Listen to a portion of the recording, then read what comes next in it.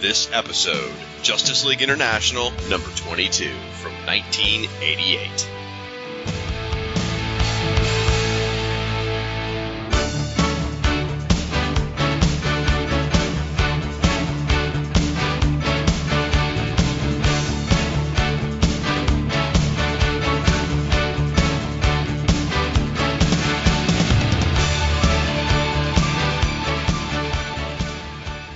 Hello, and welcome to the 22nd episode of Justice League International Wahaha Podcast, a proud member of the Fire and Water Podcast Network. My name's Irredeemable Shag, and I'm your host, but guess what? I brought along a friend. Well, kind of a friend. Kind of this guy I know on the internet. Anyway, in fact, each episode I invite a different guest host to help me tackle an issue of the JLI. My co-host today is another international guest. That's right, we're living up to our name, folks, Justice League International. Previously, we featured guests from North America. This time we're jumping over and upside down to another continent entirely. Our guest today hails from the mythical land of kangaroos and Mick Dundee. He's at the epicenter of DC's Invasion crossover, and he had to wait so long for the Doom Patrol that DC felt guilty and rewarded his patience with an ongoing comic book and a television series. Folks, please help me welcome Mr. Paul Hicks. Welcome to the Embassy, Paul. Thanks for being here. How you doing? I'm good. It's fantastic to be here. I'm a massive fan of the show. I've listened to every single episode. I just love it. But where's Rob? We're 22 episodes in, and he hasn't made an appearance yet, has he? Maybe by design? Oh, I'm not sure. He'll show up around issue 30-something, I believe, is the plan for that. There's some guy who talks to fish in some of those issues. Oh, wow. Okay. That's something to look forward to. Anyway, you're stuck with me for now. Well, I appreciate, you and I, we've known each other online now for, 8 or 9 years, probably, 6, 7 years, somewhere in that range. Quite a while. And I had been so looking forward to recording with you. We set this up over, I think, 2 years ago is when we scheduled this thing. And then Before the show started, I fished. That's right. Well, I knew I wanted you on the Invasion episodes because, come on, it happened in your backyard. And then you invited me to be on your DC OCD show where we talked about Eclipso, The Darkness Within. That was a hoot. I really enjoyed that. Thank you for having me on, even if you guys did screw up the recording. Oh, we fixed it. Did you hear the fixed-up trailer I did for you? Actually, I never have. There you go, folks. Because every time I download the episode, it downloads the same stupid version. I don't understand why. It's my phone remembering the old version. So, folks, if you want to hear a altered version of the JLI trailer, which even I haven't heard yet, check out DC OCD, the Eclipso Darkness Within episode. And, maybe I'll just listen to it on my computer if I really want to hear it. It's worth it. I could put it out there for everybody in the folders so everyone can use it. Oh, that would be fantastic. I'm sure it's a whole lot of, crikey, the Justice League! You'll have to hear. So our first guest from Australia, the continent where everything tries to kill you. So how's that? You've made it this far in life. That's pretty impressive. Do you just, stay in your house all the time? Well, no, death's a part of life. And, I kill my fair share of things. So. Mike, we miss you. Well, before you incriminate yourself any further, perhaps we should get to the in-stock trades recommendations, because Interpol listens very closely to this show, and I don't want to get you in any trouble. You're already living in a country of criminals and murderers that have been exiled, but I suppose it could get worse. You probably have prisons there, too, I'm sure. Folks, I'm so nice to the guests. Folks, this episode of the JLI podcast is sponsored in part by InStockTrades.com. InStock Trades is your best online source for trades, hardcovers, and other collected editions, all for up to 42% off, with free shipping for orders of $50 or more. Now, each episode we select a collected edition of some sort from their library at InStock Trades, and usually it's tied to that month's issue of JLI in some way, shape, or form. Now, let me ask you, Paul, did you happen to bring an InStock Trades pick? Because you've mentioned you listen to the show, but you've come from a country of liars and thieves, so I don't know if I should believe you or not. The way it normally works is the guests, or at least the cool guests, bring an InStock Trades recommendation. Did you happen to bring one? If not, it's okay. Kind of, sort of, but, whatever. You ruin the streak or whatever. But did you happen to bring one? You can count me with the cool kids, because I've done my duty. I've done the legwork. I've done the hard yards. Fantastic. Well, why don't you tell the folks at home what you'd like to recommend? All right. I'm recommending a JLA trade paperback, Volume 2, which is from the Grant Morrison run, and the artist on that is Howard Porter, and there's a bit of Gary Frank in there, and there's a few other people. But I'm recommending this basically because it has a thematic similarity to the comic we're going to talk about today, which is the JLA headquarters being invaded by an intruder. So in this one, it's Prometheus who is tricking the JLA and taking them out one by one. And yeah, it's a good little comic, and it's actually sandwiched along with a really fantastic story called Rock of Ages. So come and get that. And it's also got JLA Wildcats in it, which is just to give some tonal variance in quality. Yeah, it's a good book. It's $24.99, but if you order it from In-Stock Trades, the price is $14.49, and you save 42%, as long as you're not in Australia and you get it posted over here, in which case all the savings will be eaten by postage. Ouch. Wow. Well, on behalf of my entire country and In-Stock Trades, we apologize for the shipping troubles you guys suffer down there. You've gone through enough. You don't need to bear that crosses. All right, my pick is Wonder Woman by George Perez, trade paperback volume 3, which has a very direct tie to this issue. So as you may be familiar with the George Perez era of Wonder Woman, this collects issues 25 through 35. Specifically, the reason I picked it, though, is because this issue includes Wonder Woman number 25, which was an Invasion tie-in, and directly picks up with this issue. In fact, we're going to get to it a little bit later, but half the story takes place in JLI, half the story takes place in Wonder Woman. And also the cover of this trade paperback is the cover of issue number 25, drawn by George Perez, which includes Wonder Woman, Guy Gardner, and Rocket Red. It's a pretty sweet image. So you check that out. Again, Wonder Woman by George Perez, trade paperback volume 3. Normally retails for $29.99, but you can get it for 42% off right now in In-Stock Trades. It's only $17.39. Well, folks, for these and all your other trade paperback needs, please visit InStockTrades.com.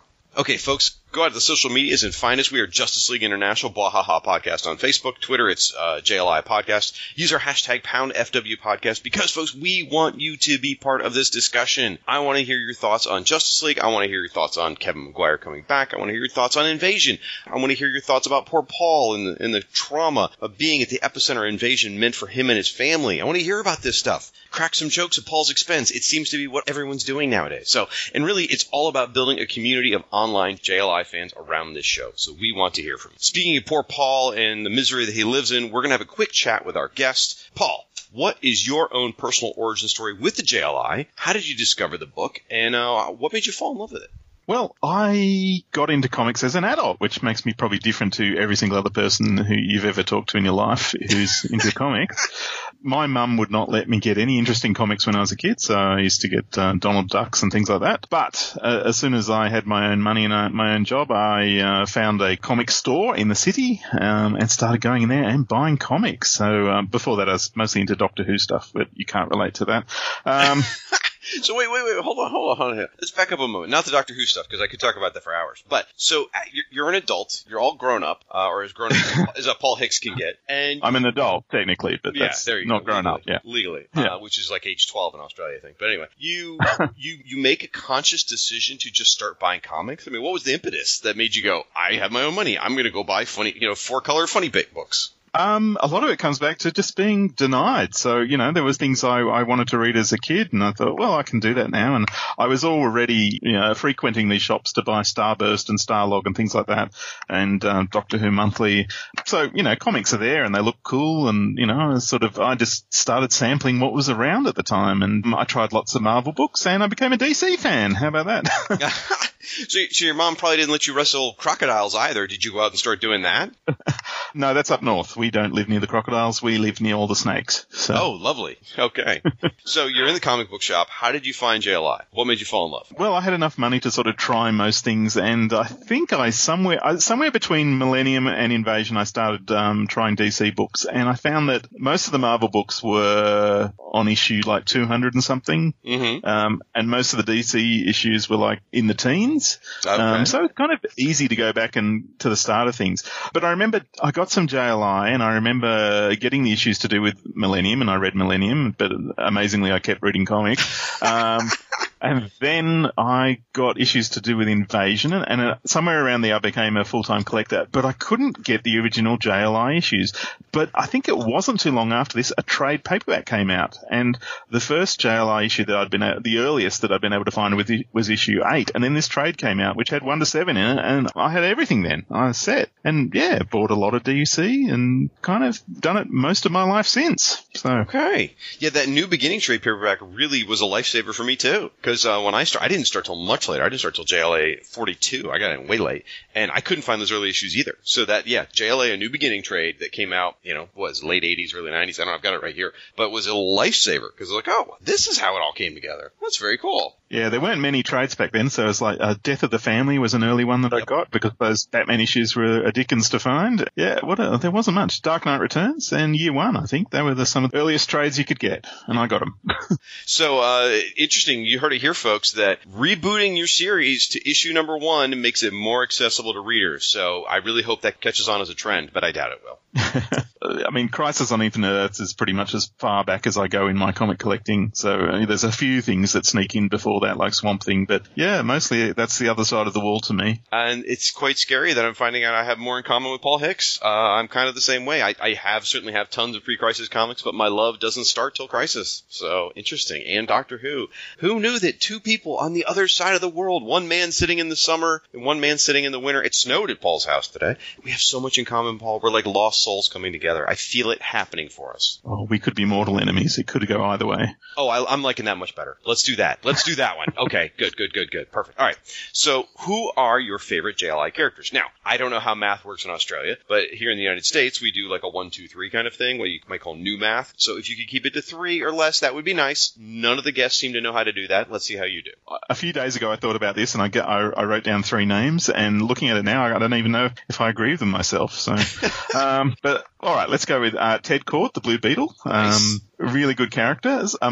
Solid morality. Had some really good stories built around him over the years. Nothing bad ever happened to him in the 2000s, so that's good. Solid morality. I like that. Okay. He contends with a lot of, personal deficiencies and overcomes them. So, okay. All right. Not many heroes do that. And, he had the whole battling his weight and everything, and he became the butt of jokes for a long time, but he recovered from that. And I think he's a good character who endures today. I mean, you can see him on D-Clot being played by Brandon Routh. That's right, by Superman, yeah. Yeah, even though they call him the Atom, that's Blue Beetle to me on that show. And apart from that, I really like Ice Maiden or Ice or Tora, as she's known, and I'm not going to say her surname because that's tricky. But with that character, I feel like what I like about her is, I guess, her potential, because it's still there, unrealized all this time. Yeah, I feel like she's a character who could be a really good leading lady of her own comic if someone would put in the time to work out what makes her tick and, work on that, But, I mean, she's been killed. She came back. She's been in the future. I don't know where she's at really nowadays with the DC Universe, but yeah, at least we have the JLI books. I did like it when she would get, angry and exert, incredible power. I didn't like it when she became evil and exerted incredible power, but I like that she had all this power just at her fingertips and chose not to use it or, didn't get angry enough to use it. That's something to think about with a character. She gets a nice moment with her power in this issue, which is great. And if you want to read a really interesting version of Ice, you sort of hinted at the Justice League 3000 series has a version of her where she's been, basically the queen of a realm for hundreds or if not thousands of years, and it's a very strong version of Ice. So that was nice to see her, and that was Giffen and DeMatteis writing it too. Yeah, and third character. 5. You said 5? Sure. Represent your entire country at this moment and go ahead and do that.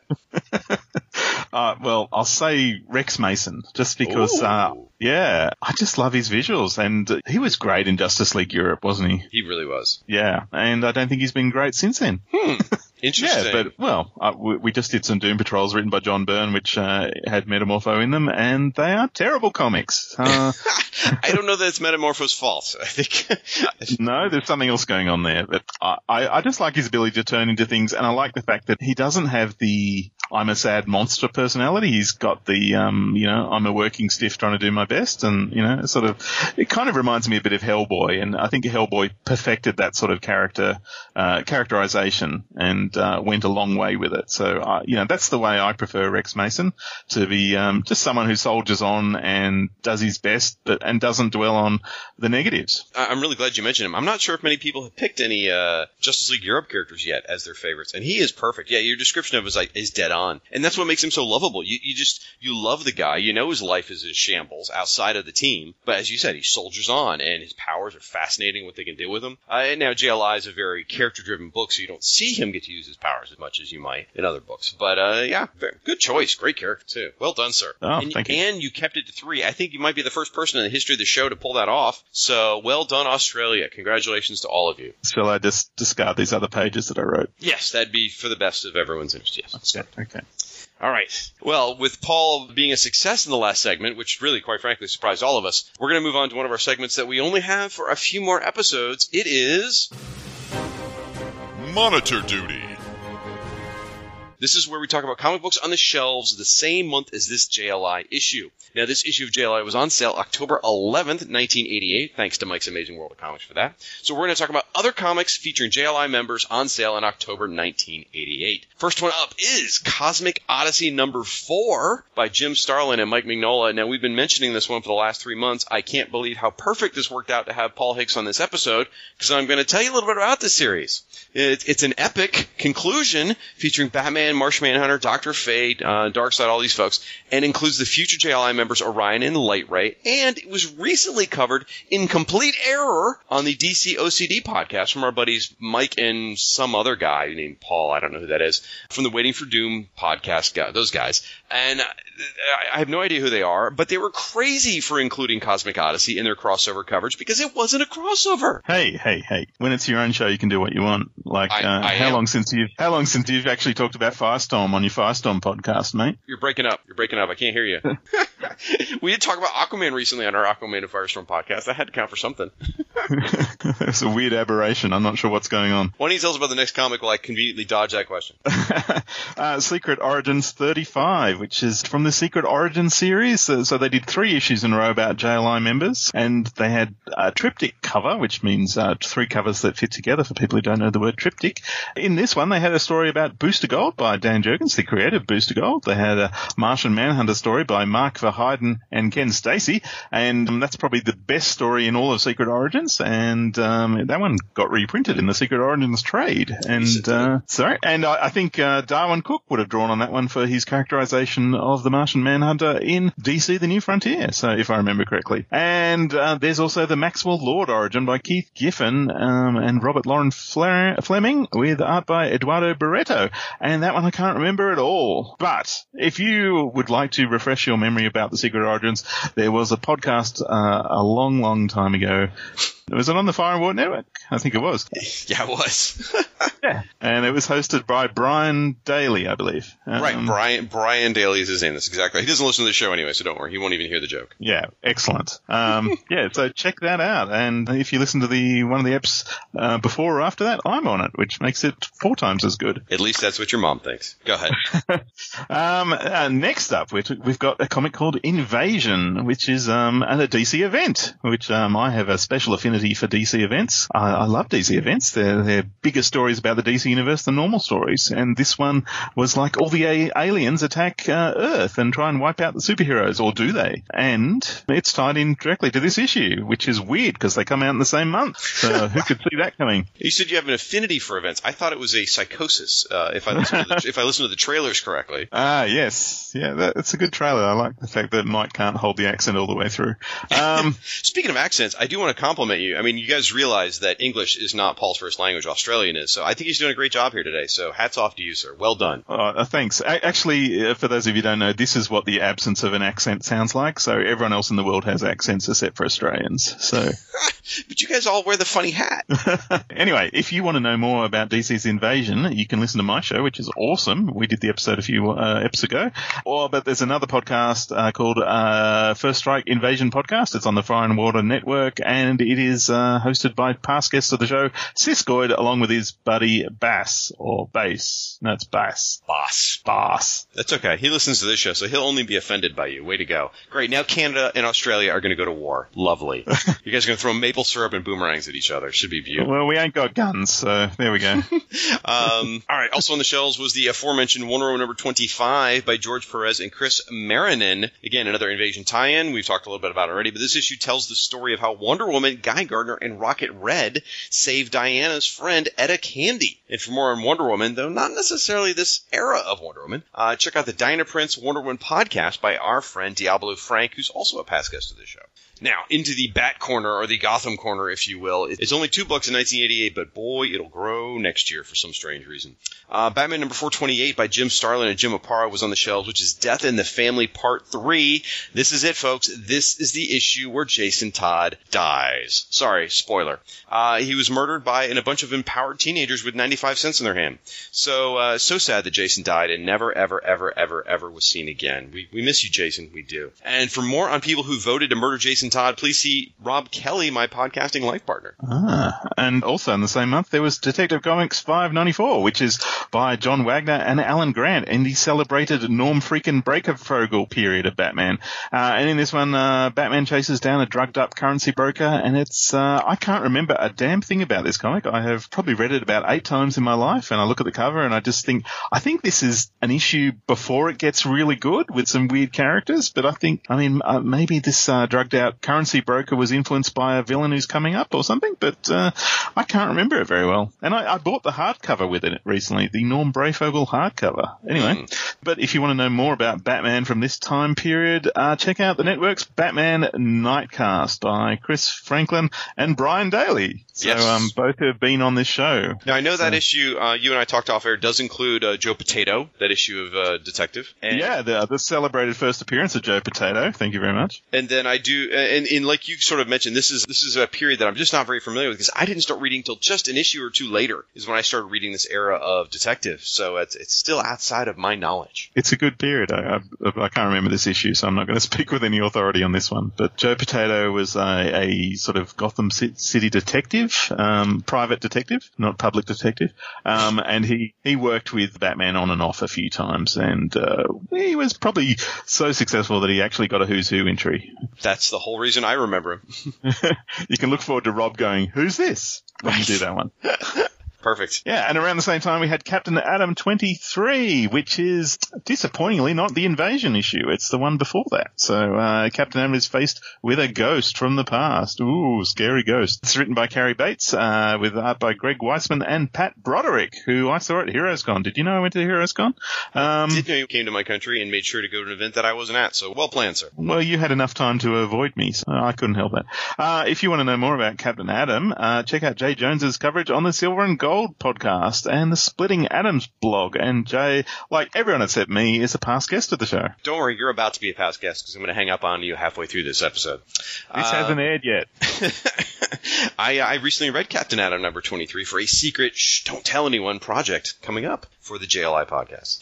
Also, this is fun for me. Brand new JLI series launched this same month. It was Dr. Fate number 1. Oh, love it so much. By J.M. DeMatteis and Sean McManus. Now, this is the ongoing, not the miniseries, folks. So Eric and Linda Strauss are learning the ways of being Dr. Fate, but they also have to get used to their mentor, Naboo, who is now occupying the animated corpse of Kent Nelson. Creepy. And in this issue, they meet Petey the Demon. Oh, I love this series so much. I'm in the middle of rereading it myself. Just a glorious, glorious comic. J.M. DeMatteis really explored some interesting themes. Sean McManus was at the absolute top of his game in this book. So happy to see it in this list. Yeah, and that's Naboo where Princess Amidala came from, I believe. Yeah, that's dead on. Perfect. Yep. Okay. Yeah, now, you wanted to talk about that comic because you had a letter in it, I believe. Well, I do have actually several letters printed in the Dr. Fate comic, but all after the J.M. DeMatteis era. In fact, my very first letter was a follow-up to J.M. DeMatteis' last issue, number 24, and the editor foolishly printed me, which was, made me like a junkie, so I was sending letters in every month. It got printed quite a few times, actually. I was just mentioning it. You didn't need to elaborate. Well,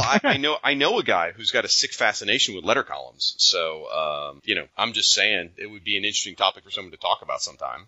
That guy sounds awesome. Who is that guy? I don't know. He talks funny and wears a funny hat, though. Now, okay. We've still got 3 months to go before Justice League Europe launches here, folks, but we figure it's time to start talking about some of those characters. Paul, when you lead us off. Okay, so Animal Man, number 6. You can say that. There you go. Yeah, thanks. This was an Invasion crossover, and Animal Man was a fantastic series, one of the best things that Grant Morrison ever wrote. And in this, Animal Man comes face to face with a Thanagarian artist bent on detonating a mysterious bomb, and the JLI's own Hawkman makes an appearance, or does he? He does.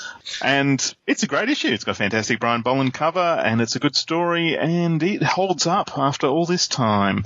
And speaking of things that don't hold up, Flash 20 by William Esner Loebs and Greg LaRocque, which is another Invasion crossover, and it sort of crossed over with the Manhunter. So it's a tie-in. I can't remember if this one comes before or after Manhunter number 8, but Flash ends up in Cuba, bumping into Fidel Castro, which is, pretty culturally obvious, but there you go.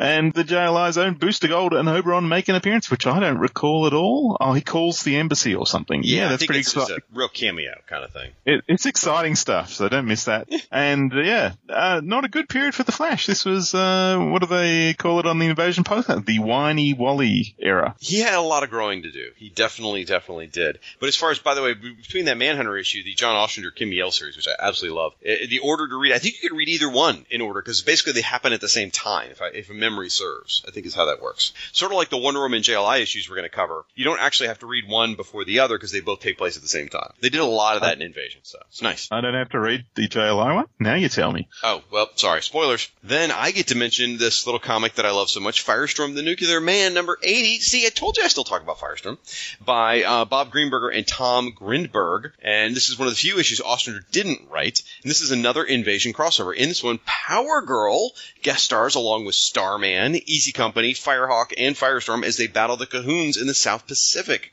And like these other ones I was mentioning crossovers, this one continues in Starman number 5 by Roger Stern and Tom Lyle as Power Girl and our heroes continue to battle the Cahoons. So you can read both of those. And as we've already mentioned, Wonder Woman number 25.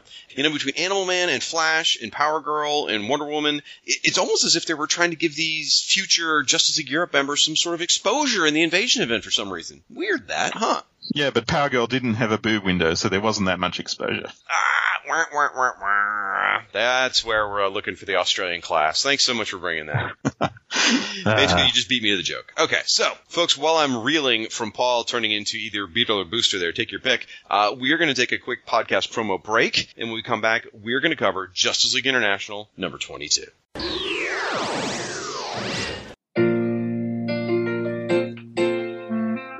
Afternoon, everybody. Ryan! How's that baby treating you, Mr. Daly? Like Thanos snapping his fingers at my bank account. In that case, how about a beer on the house? Sure, gotta give my mouth something to do between podcasts. Say, Ryan, I don't get how you have so much time for podcasting. Doesn't your wife want you spending time with the baby? Would you?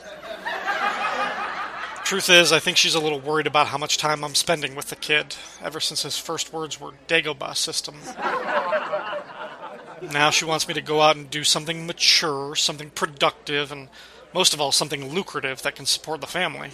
So you're going to... Podcast about Cheers, yeah. That kid's not going to start college for 18 years. I got time. Cheerscast, the podcast where everybody knows your name. Coming soon to the Fire and Water Network.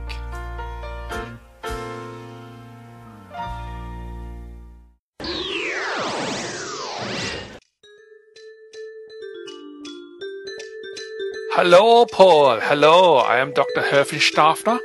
Come in, please. Take a seat. What can I do for you today? I can't sleep. I can't focus on anything. The only thing I can think about is, like, DC events. DC event? As in the comic books? DC events? Yes, the comic book events. Ooh, interesting. Are we talking things like Crisis on Infinite Earths? Yeah, totally. That one, yeah. Infinite Crisis? Yeah, that one too. Oh, very, very. Invasion, maybe? Yeah, definitely. The Genesis? Not so much. No? Oh. Okay, well, I think it's really good if you talk about the things that are troubling you in your life. So maybe you should do a podcast about this obsession. What do you call this obsession? What do you think it is?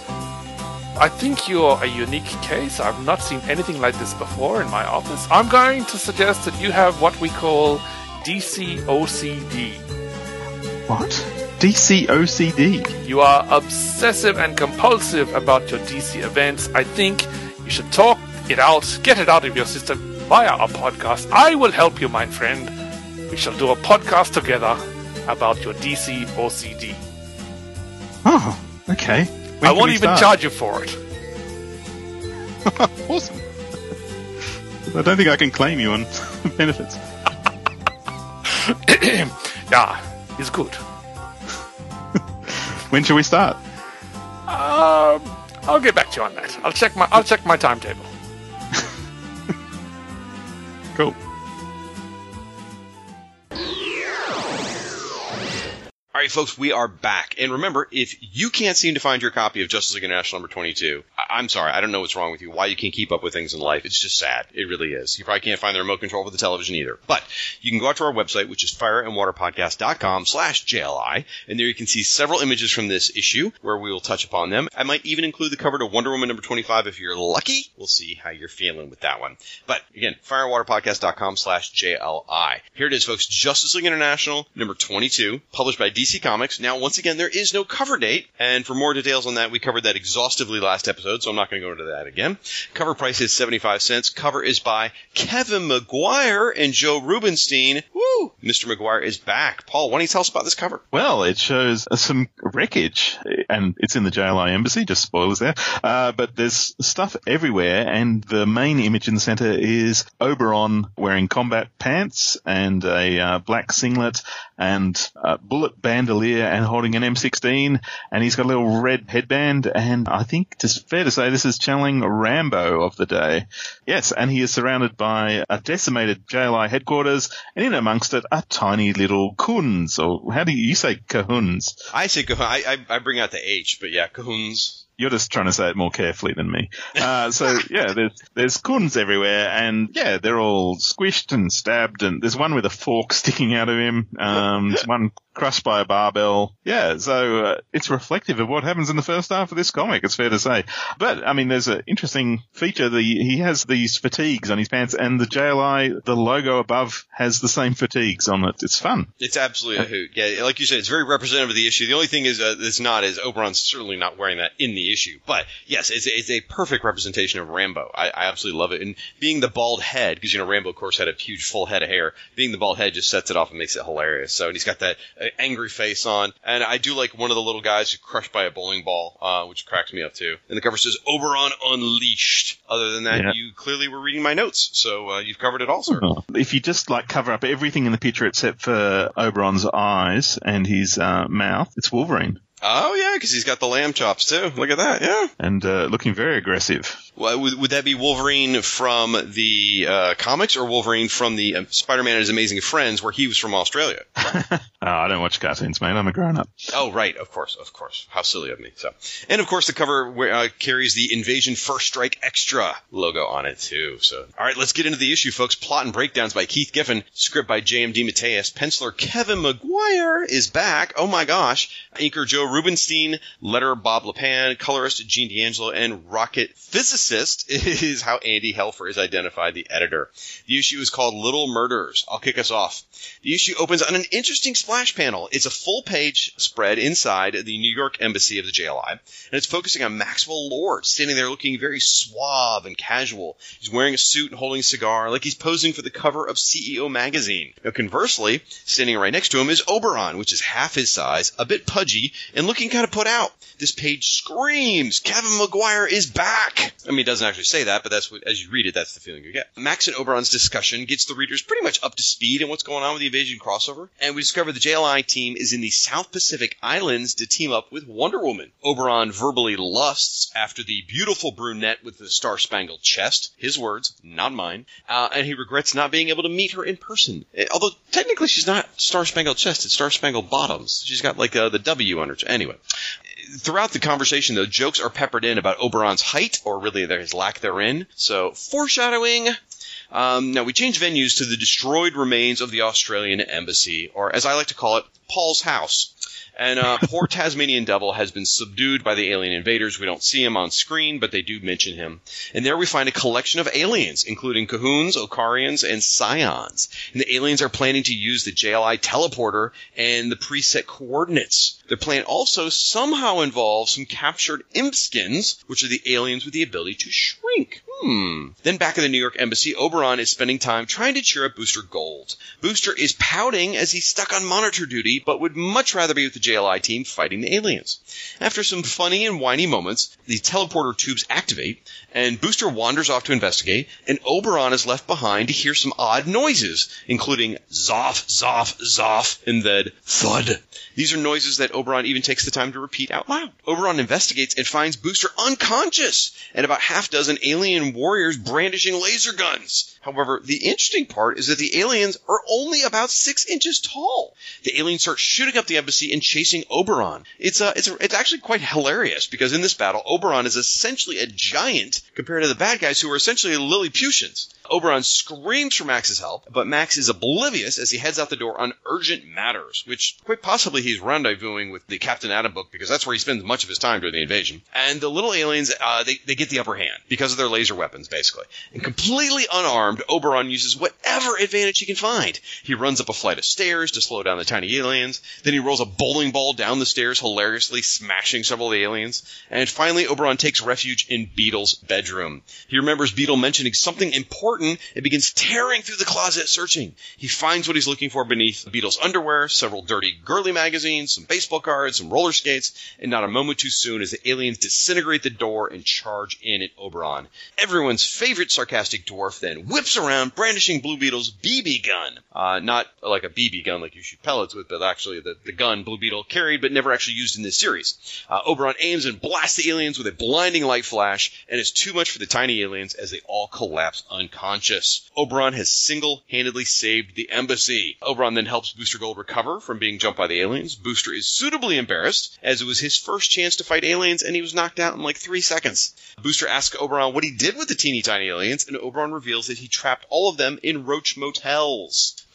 The scene shifts to Fiji in the South Pacific, where Wonder Woman is meeting the entire non-confined-to-base members of the team, as well as the occasional associates Hawkman and Hawkgirl. Some of the team, namely Blue Beetle and Dimitri, are keen to meet Wonder Woman, and they're more keen than is entirely appropriate, whereas Fire and Ice are appalled by all the fawning. John is keen to focus on the task at hand, and Wonder Woman leads him to an embedded platoon commander whose job is to explain everything, and he explains that they need assistance in rescuing Wonder Woman's good friend Etta Candy. Etta has valuable alien communications intel, and that has made her a target of the advancing Cahuns, and the team needs to split in two to delay the rest of the arriving Cahun forces, while Wonder Woman and part of the team go and locate and rescue Etta. So Wonder Woman, Guy Gardner, and Dimitri, or Rocket Red, fly off to visit her tie-in issue, while the rest of the group gather to hear John's plan. Hawkman and Beetle bicker, interestingly, and Mr. Miracle tells John he's ready for his part, and Qatar and Shara, or Hawkman and Hawkwoman, leave for their task, and the rest of the team readies themselves. We see a huge fleet of alien warcraft approaching the island. I counted there were 36. On one of the ships, the commander demands a report on a faulty airlock from his number 2, known as Number 2. Number 2 reports that nothing is amiss, but soon he must ask the question, who does Number 2 work for? Because Number 2... as Number 2 turns into John Johns and incapacitates the commander. John flies the ship away from the fleet, dumping the soldiers into the ocean, but some of the armada are in hot pursuit. Beetle and Miracle come aboard clutching some device, and they come aboard via a boom tube. As the pursuing ships fire on John, they are in turn destroyed by the Hawks, who have lain in wait to ambush them with some sort of Thanagarian bazookas, it looks like. As the shields start to fail on the rogue craft, another Cahun ship closes, till it is smashed in half by the sudden appearance of a giant ice mountain, which has been generated by ice. Woo! Aboard the Cahun command vessel, they observe the fleeing ship headed back towards them. The commander concludes that they must be surrendering and orders his Number 2 to bring them in alive so he can torture them. As they engage the tractor beam, Number 2 observes that there are no life forms aboard and asks the commander if it's occurred to him that this may be a trap. The final word of the question coming just as a massive blast decimates their ship along with the entire fleet. We see the JLI members convening after setting the bomb and boom tubing away from the Trojan ship, and John observes, although they won, they had to take so many lives to do so. Later they are joined by Wonder Woman, Guy and Dimitri, who successfully completed their mission to rescue Etta in Wonder Woman's book. Away from the others, Wonder Woman and John discuss the bleakness of taking enemy lives. Their somber silence is disrupted by Beetle arriving to tell them that they've all been summoned to a superhero summit in another comic, which is Invasion Number 2, I believe. And that's what happened. All right, and then the next issue box says, in the aftermath of Invasion, the JLI faces the all-new Anti-Justice League, or something like that. They're still fighting over the name. I like that. It's very appropriate and good for what the team ends up being. So, Paul, what do you think of this issue? This is one of the ones that I have a tremendous fondness for, but rereading it, it's really struck me that it is kind of light on the jokes. If you think the pinnacle of humor is ogling Wonder Woman, this is the comic for you, because that's pretty much what everyone does through it. Oberon is bummed that he can't go and, hang out with Wonder Woman, and then Booster Gold's upset that he's not going to meet Wonder Woman, and Blue Beetle, he's excited that he is meeting Wonder Woman, and, Dimitri's being very, interested in her, and everyone's telling him to calm down, reminding him that he's married, and Fire and Ice, they're getting upset about Wonder Woman. So that seems to be the main pitch of it, really. But I mean, there's some really good stuff. I love Home Alone with Oberon. That's like Home Alone 8 at this point, or whatever. I'm not sure. Well, yeah. I mean, that's what Cullen McCalkin looks like now. So yeah, absolutely. Before we go too far away, I want to make one quick comment about everyone lusting after Wonder Woman. There was one person who wasn't, which was Guy Gardner, and he even said she made him sick. So, which is not explained to the JLI issue, but is explained to the Wonder Woman issue, and we'll get to that towards the end when we talk about that. So that was kind of surprising for me. For years, I was like, why has Guy Gardner got such a beef with her? You think he'd be like lusting after her just like everybody else, because he's a complete, sort of id creature. So I figured he would totally be tongue wagging, but no. Well, Mr. Miracle isn't that interested either, but, who would be if you're married to Big Barda? So. Right, exactly. So Wonder Woman's a smaller version of his wife. I mean, come on. Yeah. But it struck me like we see the Australian Embassy of the Justice League International. It's in ruins, but fortunately the teleportation tube still works.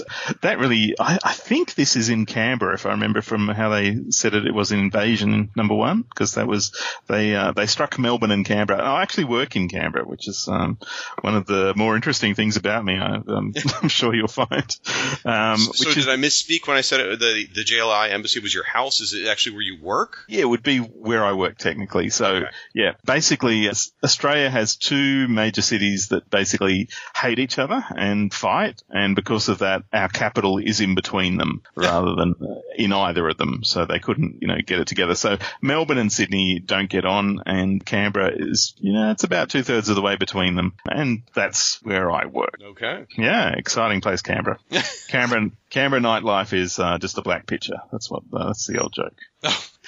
Okay. All right. Very exciting. Very exciting. Yeah. I did like the tie into the Legion of Superheroes by having the Impskian technology being used on the Cahuns. Let's talk about that. So, the Cahuns, they shrink themselves down, right? To as they break into the JLI Embassy.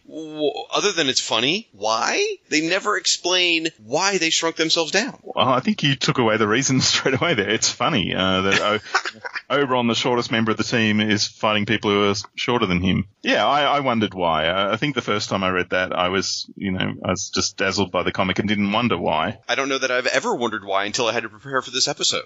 It's always been like, this is great. And then that's the destructive nature of podcasting. It makes you rethink these issues. And you're like, what?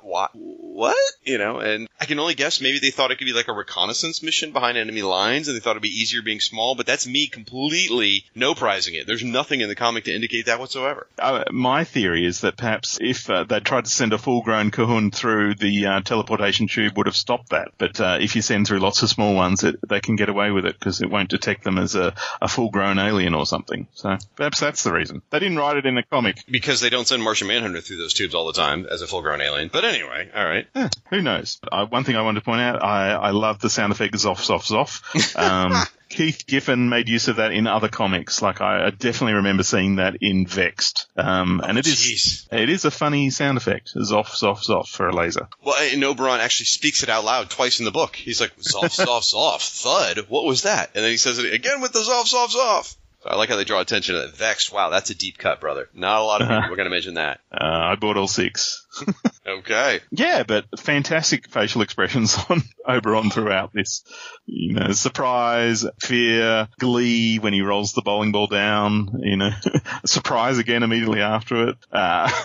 It's amazing that he can't get Max to stop and, help. Max is not listening at all, so. Well, I don't know if that's amazing. That's pretty much Max. I mean, he did threaten to go lay down on the couch earlier in the middle of this crisis. But yeah, the on page 7, the mad glee on Oberon's face after dumping the bowling ball is just amazing. It gets gets to call him Tiny, which is wonderful. And then you get to see more mad glee on Oberon's face later on, page 9. It's a top right-hand panel, another gorgeous panel just as Oberon's holding the BB gun, the Beatles gun. He's just got this mad glee in his face right before he pulls the trigger. It's like, wow, dude. I mean, Kevin Maguire really nailed it. How old do you think Oberon is? Is he this side of 50? Yeah, I would think in his 50s. Now, nowadays, 50 is a lot younger than it was 20 years ago. But I would say, that's what the comic artists are probably shooting for at this point. Now, keep in mind, the comic artists, I don't know how old Kevin Maguire is, but he's probably like 21 years old at this point or something. Like, everyone in comic books was young back then. I'm amazed when I watch interviews like The Death of Superman and stuff like that. And you think about, and I only mentioned this because I was just talking to Michael Bailey about it, but Death of Superman, you see,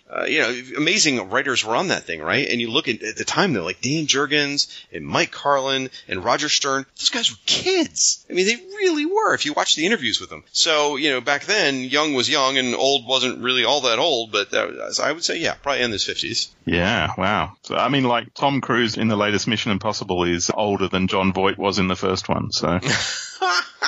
There you go. Oh my gosh, that's hilarious. Yeah. Then we have a complete shift of the comic. It's like two comics where we head to the Fiji. I've actually been to Fiji. It's a nice island. There's nothing about this that actually says Fiji to me. I mean, there's palm trees generic, but I mean, the one thing that stands out about Fiji is the natives, the people who live there. They're very hospitable and polite, and they have a saying which is bula, and that means everything from welcome to thanks to good on ya. So, yeah, but no Fijians in Fiji in this comic. Well, the thing that screamed Fiji to me was on page 11 where it says Fiji. That's kind of in the caption box. That's really what kind of made me feel like it was Fiji. Yeah, well, I mean, there's two places Aussies go on holidays, and it's Fiji and Bali. This is one of them. And some foolishly come to the United States for comic book conventions. Only the brave few. It's not for everyone. Since we're talking about the Fiji part, I'll chime in on some of my notes here.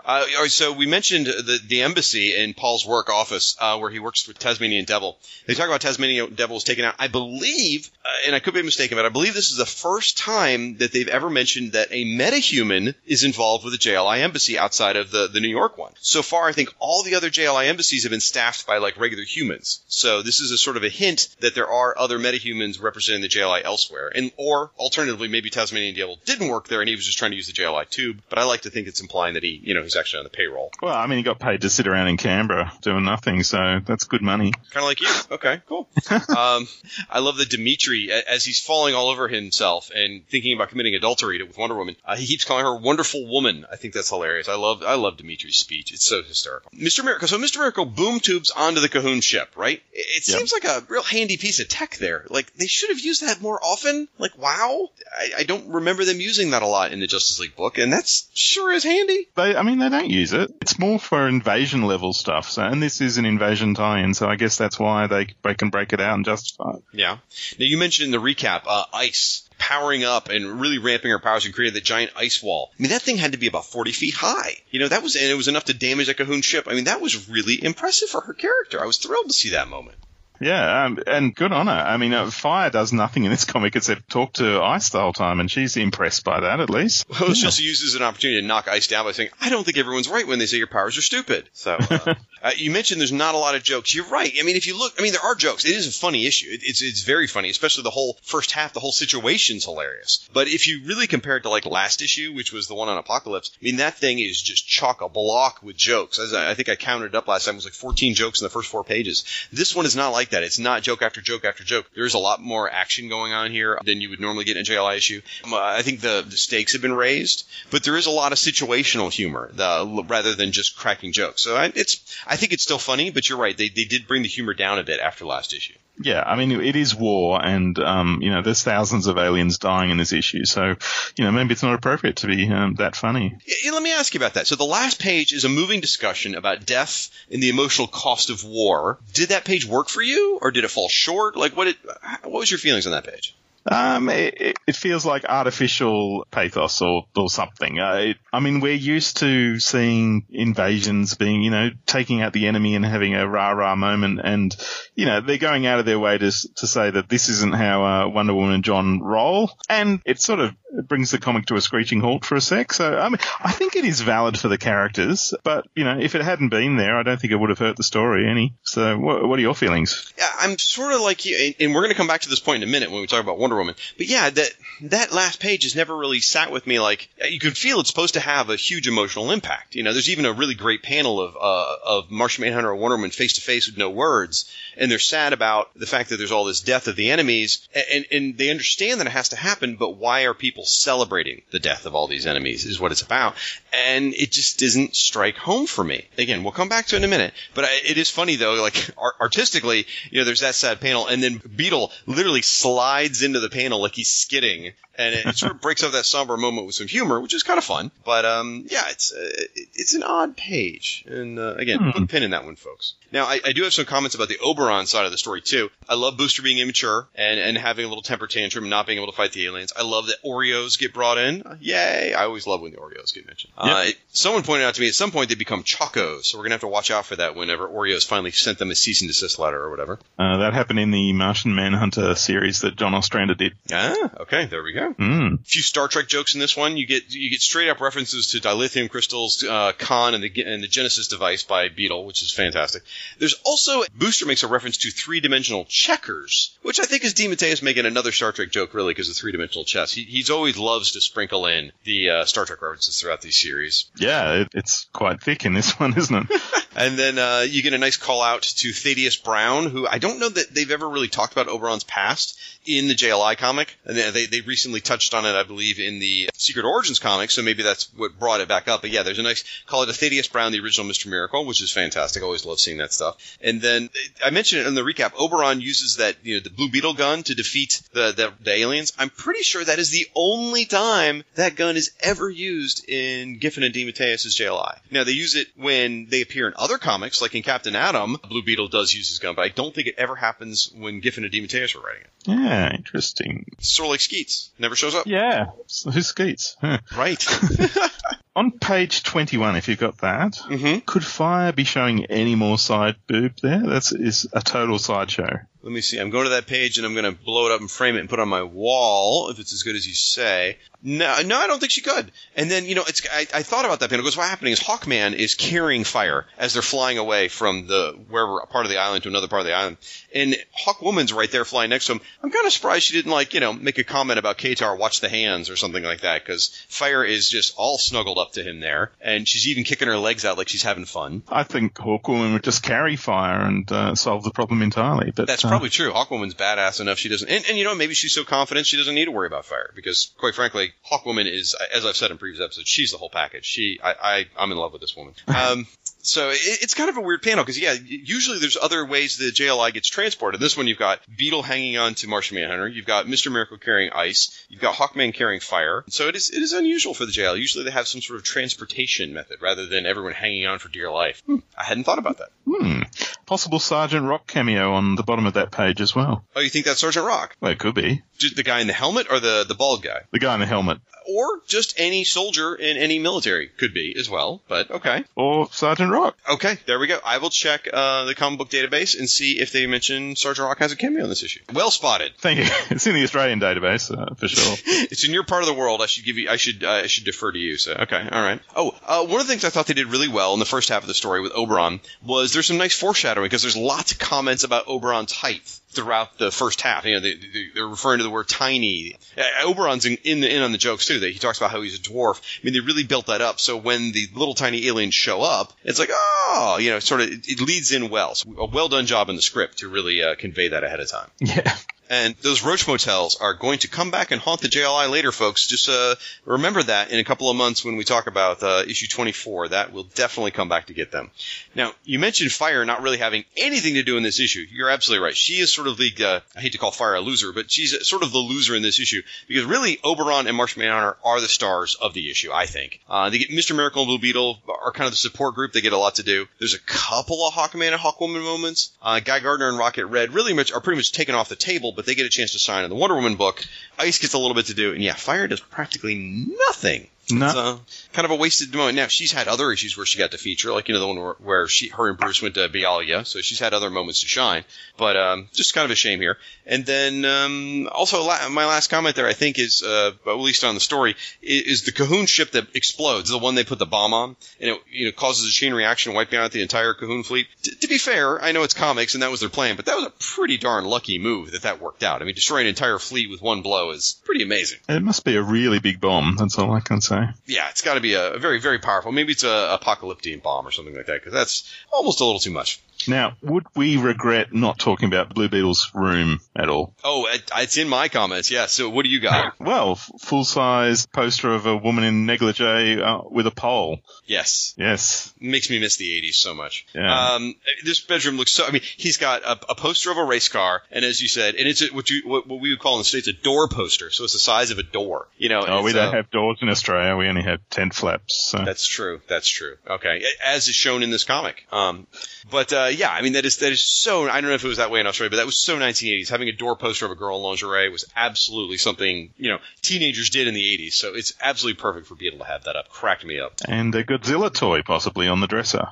Oh, I didn't even notice that. Later on, he's got a Wile E. Coyote doll, which I like to think is a nice nod to Grant Morrison. Probably not, since that was only a month ago. Probably more with the Looney Tunes sort of thing, but yes, lovely. Now, we also got to talk about the art with Maxwell Lord. Maxwell Lord, drawn by Kevin Maguire, especially on page 1 and 2. He's a generic-looking dude. He's just a white guy with brown hair, right? There's nothing interesting about him. However, Maguire draws him so exact and so distinct. Like, I could recognize him in a crowd. That, I know what Maxwell Lord looks like because Kevin Maguire designed such a recognizable face. It makes him look so real and distinct from other people. It's really impressive. Yes. Yeah. So, I mean, Sam Neill, is that what we're thinking? Or? Well, I mean, that's supposedly, and I read this interview book with Kevin Maguire where he said there was one panel that he based on Sam Neill from The Omen, and everything else has just been whatever he's come up with. He said he didn't use reference, so it was only the one panel, but that does seem to be what everybody keys in on, and it does sort of look like Sam Neill. Yeah. Oh, good for you for reading a book. Well, it had pictures. So. The aliens, we don't see, I mean, the second half of the issue is just all Cahoons, but in the first part we get to see an Okaran and a Scion. Yep. And yeah, that's nice. It's good to see some alien variety.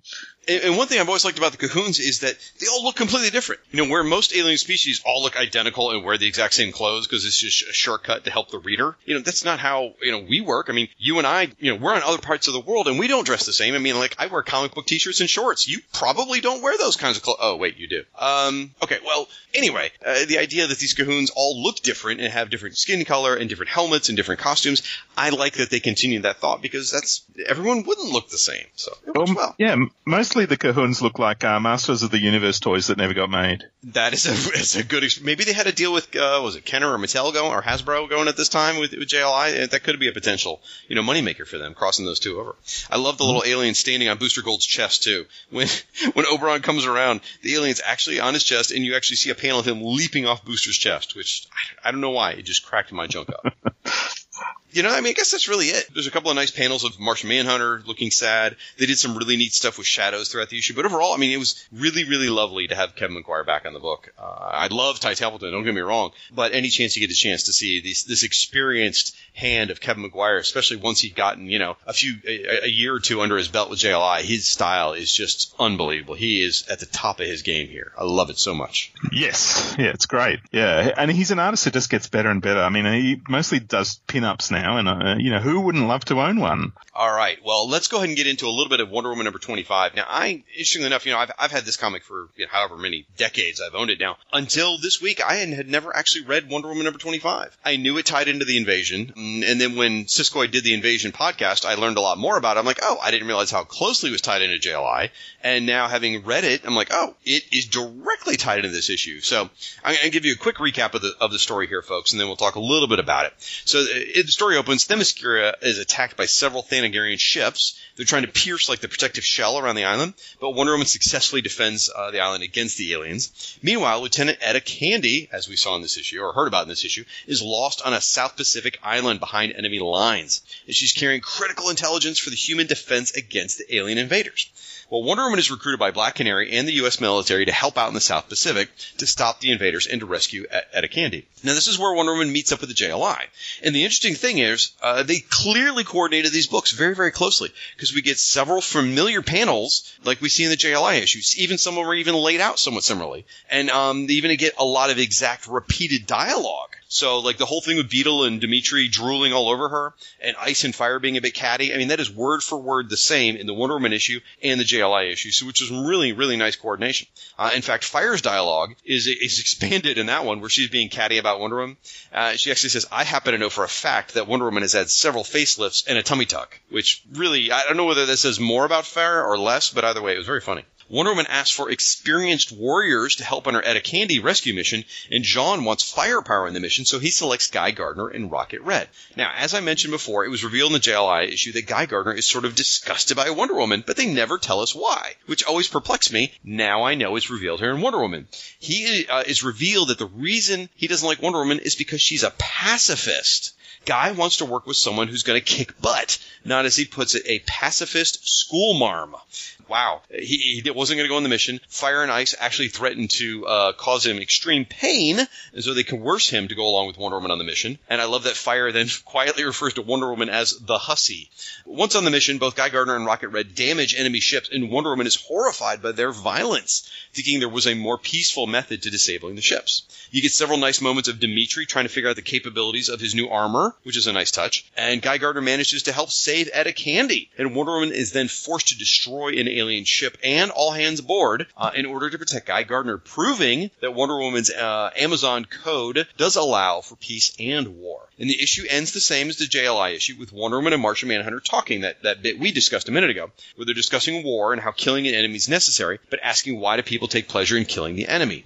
And now here's where it's interesting, Paul. I felt like that same last page, I think Kevin McGuire did a better job illustrating it, the message is more meaningful after reading Wonder Woman. Because Wonder Woman is really opposed to violence. She's really opposed to killing anyone.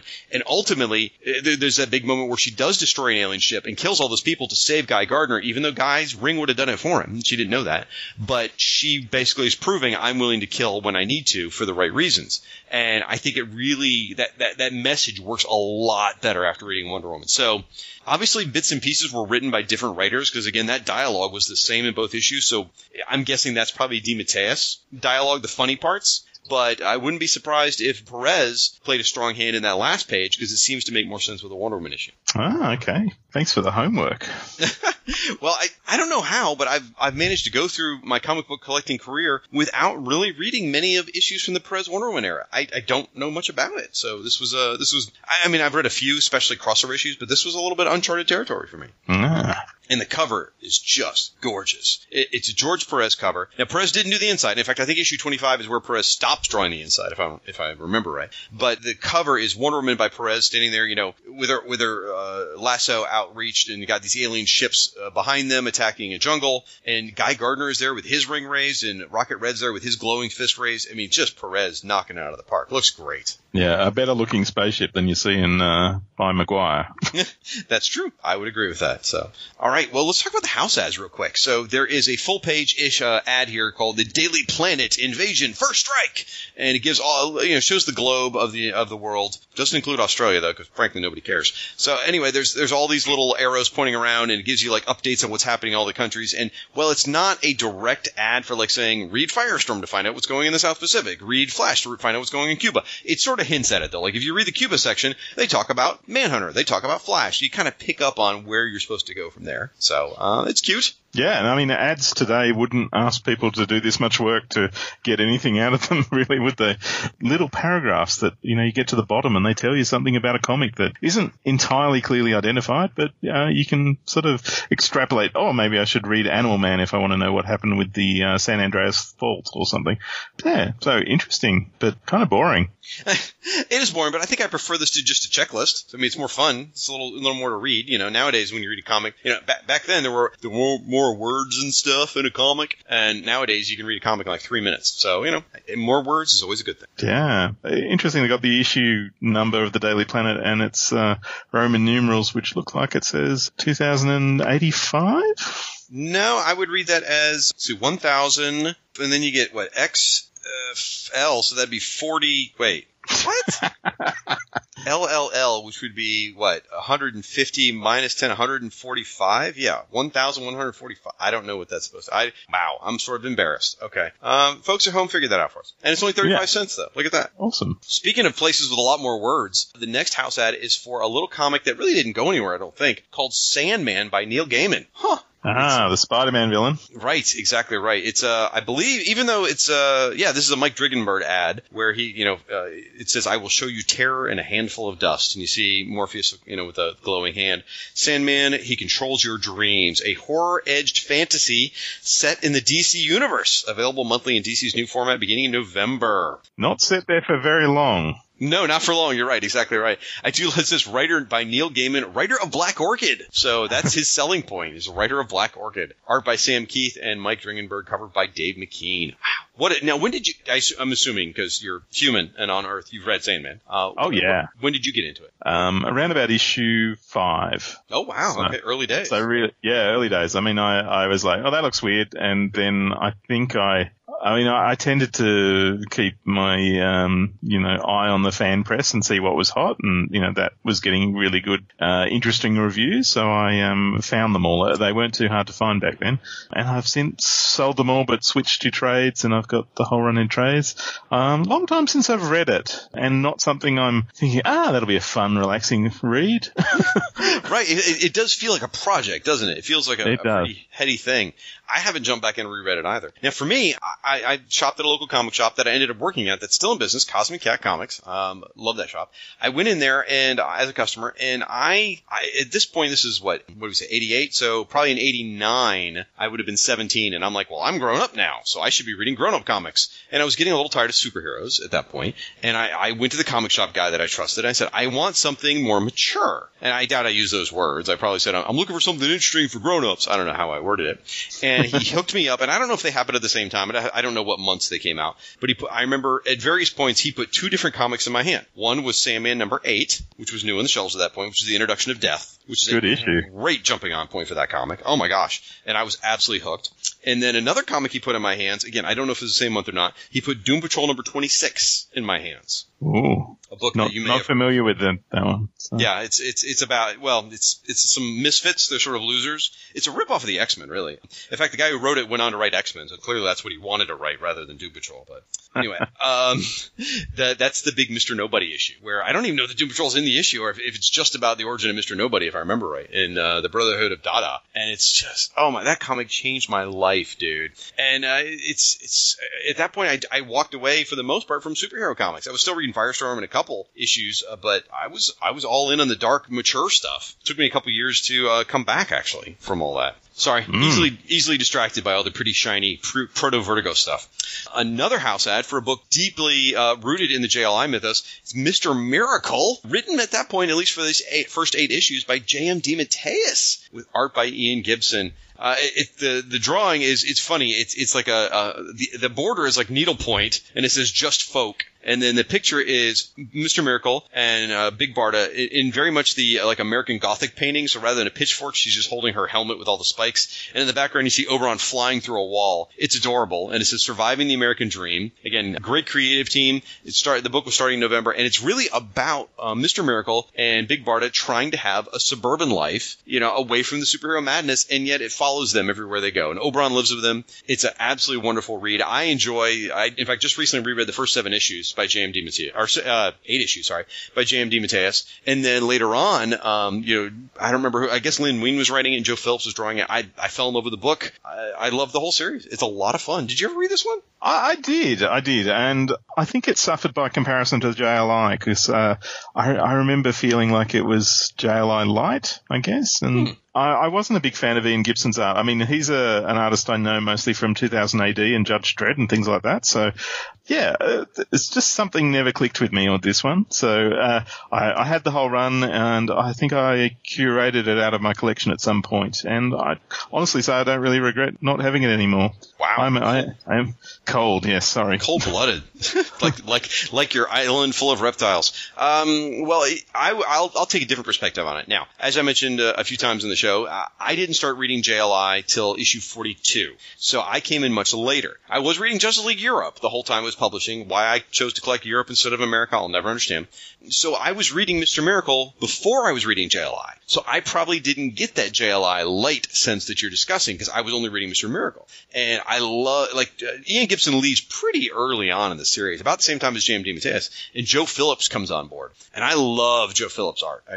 Especially at this point, he was just fantastic. And they do a lot of stuff with the Cluster and Mr. Miracle. It travels into space and stuff like that. It's, I really enjoyed it. Now, rereading it, I've only reread up through issue 8. I don't know if I'd feel the same about the rest of it now that I've read JLI. I'd have to go back and look. But I think it's a fun series, and I think you're wrong, and that is kind of how life's going to work, I think. Ah. So, I'm fine with you being wrong. I'm just going to mention this because it's in here. There's an ad for Gamma Marauders from TSR. Oddly enough, going through a box of unread comics the other day, I discovered I own the first issue. Who knew? Let's see. Then there's another ad, just like last month, for Black Orchid, this miniseries by Neil Gaiman and Dave McKean. Siskoid and I talked about it last episode, and clearly underneath the photo, there is a signature that can't possibly be Dave McKean, and yet Paul says otherwise. Yeah, that's definitely, he hasn't got a side stroke down the back of the D, but it's definitely Dave McKean. Like if you just ignore the first letter, you can see Ave, and then something that starts with M, and then a really big K, and then it's Dave McKean, man. It looks like an S, but you're right. The AVE is clear. The MCK is. Darn it, I'm going to write a stern letter to Dave McKean about a signature because this is just absolutely unacceptable. I can't have this. Yeah, whatever happened to that guy? Yeah, but this is one that I love. It's a great little series. It was the first time that Neil Gaiman was working for DC. No, he did a bit of Secret Origin stuff. That's not true. But this was his big thing that was coming, and it's right in this perfect spot. It's pre-Vertigo, but I love this part of DC Universe where Vertigo and DC Universe just sort of touch each other, and they make the DC Universe seedier. Like Lex Luthor is in this comic, and he is so he's never been this nasty and evil in a DC comic as he is in this one. The first issue is just it's fantastic. There's some there's like a James Bond moment where Black Orchid gets captured while she's undercover. They say, we're not going to tell you our plans. We're not going to leave you in a room to, be killed by a death trap. And they put a bullet in her head and then set fire to her. Holy crap. Yeah, and that's how the comics start. I assume she gets better. Well, I won't spoil it, but the comic, as it turns out, it becomes a sort of meditation on what's the point of violence. So, with such a violent start, the story ends up very different. And there's, really good cameo by Swamp Thing. But, this was a really good miniseries, and it led into an ongoing that shouldn't have happened because it was never as good as this. That seemed to happen a lot with those proto-Vertigo miniseries, like Kid Eternity. Amazing miniseries by Grant Morrison. Just totally blew my socks off. And then the ongoing starts, and you're like, oh. Or Books of Magic, another amazing miniseries. Now, some people might argue the ongoing was good, but it never grabbed me. So that seemed to happen a lot, where they just they wanted to keep milking that cow, and it just didn't work as well as the short run. Well, they didn't use the same writers, basically, which was the kiss of death from my point of view, was, if Grant Morrison doesn't want to keep Kid Eternity going, it probably shouldn't keep going. Yes, the original writers are gone. It's just never the same. So I will just throw one quick Black Orchid reference in, which really has nothing to do with this, but it made me happy. I was just rereading the Blue Devil Summer Fun special, which is an absolute hoot from a couple years before this, and Black Orchid is in there. And in that story, they purposely give her multiple origins. One that makes her look very much like Spider-Man, one that makes her look very much like Daredevil. It's absolutely adorable and hilarious. Do they actually give Black Orchid an origin in this Neil Gaiman story? They do, yes. And, I mean, that's probably one of the things that strengthens the start of the story is the fact that Black Orchid is a blank slate. I mean, I think she'd done a stint in the Suicide Squad as well leading up to this. But, yeah, I mean, one of the things is no one really knows anything about her. Neil Gaiman plays with that as a, part of the story. So. Cool. And like you said, I love this early era where they just brush up against the DC Universe with so many of these mature books. It's really cool. Yeah. If you like Swamp Thing of this era, then, you'll like Black Orchid. And since we're mentioning that, I have been purposely reading some JLI appearances in Proto Vertigo books recently, and I've got my reasons. So, all right, there is an ad also for Advanced Dungeons and Dragons. I have nothing more to say than that. So that wraps up the house ads. Now, Paul, I'm gonna be able to sit down, have myself a Foster's here, because I'm going to take a moment to let you discuss the Character Spotlight.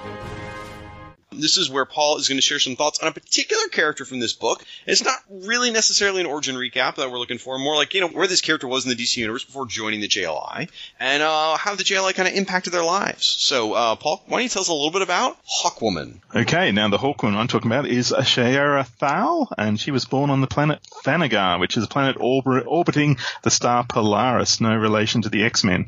Thanagar had a scientifically advanced civilization in which crime was virtually unknown, so why did they have a police force? That's what I wonder. But they did have one, and they had wings. But their police force's most decorated officer is a guy called Qatar Hall.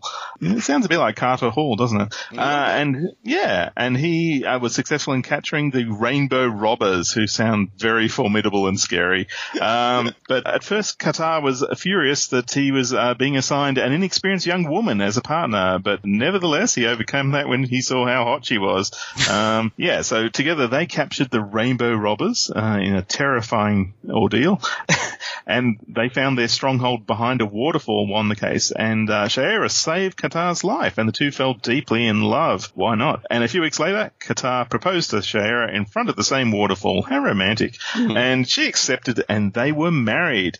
10 years later, the couple were sent to Earth in pursuit of the criminal Biff Rock. That sounds like an 80s album. Upon reaching Earth, they were befriended by Midway City Police Commissioner George Emmett, who established cover identities for them as Carter and Shayera Hall, conveniently similar to their surname and first names. They captured Biff and they brought him back to the planet, and Qatar and Shayera chose to return to study Earth's crime-fighting methods. I don't know why. And they fought against evil as the superheroes Hawkman and Hawkgirl. Although her husband was soon to join the Justice League of America, Hawkgirl was not a member, and they had some sort of stupid rule about there being, no duplicate powers. No, it was. They also said, I just reread the page the other night, they're talking about, we can only induct one member at a time. Sorry, Hawkgirl. And, Adam is explaining it to her, and you can tell he's just lying through his teeth. I mean, he's stuttering. Yeah. He's like, And really, guys, why don't you just say, sorry, Hawkgirl, we're sexist. You can't be on our boys' team. We only let Wonder Woman around because she could kick our ass. It's kind of how that works. But eventually they changed their mind, and she did become a JLA member eventually. Like 100 issues later. Yeah, eventually she also changed her name from Hawkgirl to Hawkwoman because she thought the connotations of the word girl on Earth do not please her.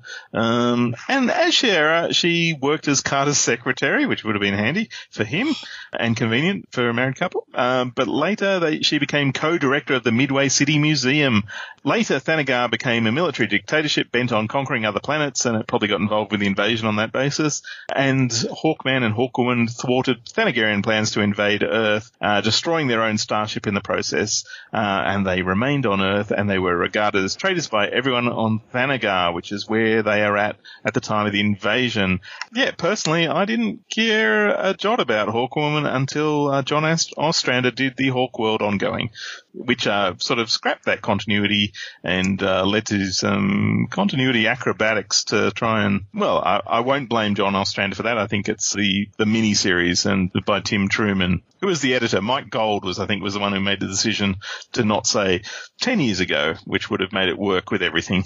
But instead they said it in the present day of the DC Universe. So you actually had Hawkman running around in one book and a new version of Hawkman in a mini-series, which let's not get into that again. Right. We've been down this path before, so I don't really want to argue this. Apparently Paul doesn't pay attention when I said this shall not be named again. However, I will back up what you said, though. Like Hawkwoman, I certainly noticed her. I thought she was an interesting – I don't even want to say interesting. I thought she was a cool character, mildly, up until Hawkworld series, which is exactly as you mentioned, where I first really noticed her and thought, oh my gosh, she is absolutely badass. In fact, I think the Hawkworld persona of Shayera Thal is the best version of Hawkwoman. I think honestly, I think the Justice League cartoon owes a lot to the Hawkworld Hawkworld version of She-Ra. She is competent. She's totally an ass kicker. She's a little more violent than she probably should be. She doesn't waste time. She doesn't suffer fools. She's smart. She's beautiful. She's sexy. She's got, again, the whole package. I fell hardcore. Now, I have a weakness for redheads. Anyway, my wife's a redhead. But she was amazing in that series, and they continue to keep her around for a long time before they redid continuity again. But ever since then, they've done some amazing things with Hawkwoman, and she's a fantastic character. Yeah, no, I absolutely agree. And I just want to say, John Ostrander, I think, has done so much for the DC Universe. And I think so many of the creators, the architects of the DC Universe today would probably have a creative debt to him, because I think they really took his lead on a lot of books. I mean, I don't think you can get like Greg Rucka's take on anything without, going through John Ostrander's Suicide Squad, and Jeff Johns. I think he drew on so much on what came from there. So yeah, a really underpraised creator in my book. Absolutely. He gets praised for Suicide Squad, but the rest of his stuff he takes a lot of heat for, which is undeserved. Again, the Hawkworld series, for its flaws, was still very, very good. It made Hawkman more acceptable in the DC Universe again. He did some great stuff with Firestorm. He did, I'm blanking. He did a bunch of other books, too. He was a fantastic creator. He really, really was. As you said, Suicide Squad, think about the franchise and the Empire, DC, and the money they've made just on that. Regardless of whether you like the movie or not, DC's made a ton of money off that franchise, and it's still alive to this day, and that's down to John Ostrander. Did they do a movie? Well, I think it was a TV movie, and nobody watched it. All right. Well, thank you so much for that recap of Hawkwoman, and thank you for not mentioning the retcon of these not really being Hawkman and Hawkwoman in this issue. Anyway, with that, we're going to move on to the moment everyone has been waiting for. It is the Wahaha Award. And this is where we nominate the funniest moment of the issue. Both myself and Paul are going to pick one moment, and only one of them are going to walk away with the coveted Bwahaha Award. All right, Paul, this is the moment of truth. This is where you prove your cred. What would you suggest as the funniest moment of the issue?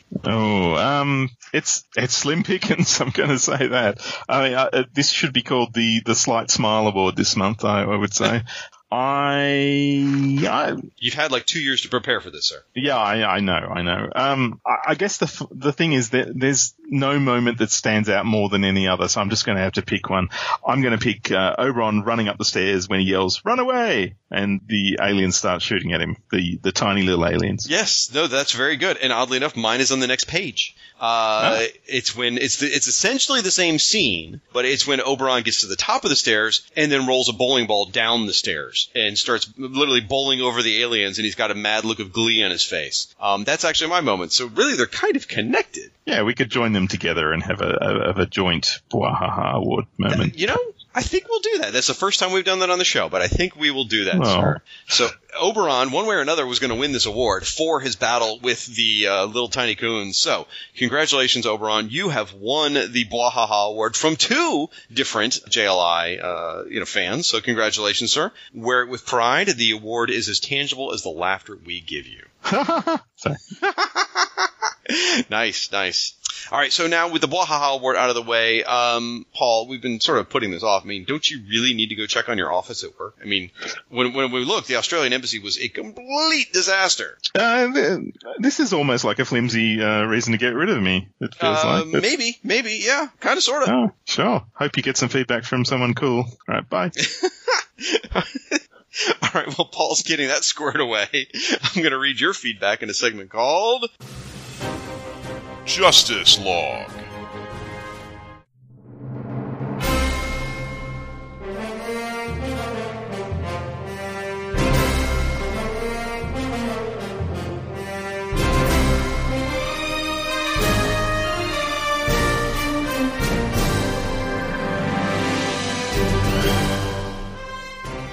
All right, folks, before we get into the feedback, just a little bit of news. Our buddy Brad Glynn sent us a link to an article on CBR from August 8th entitled A Collection of References to Batman's One Punch.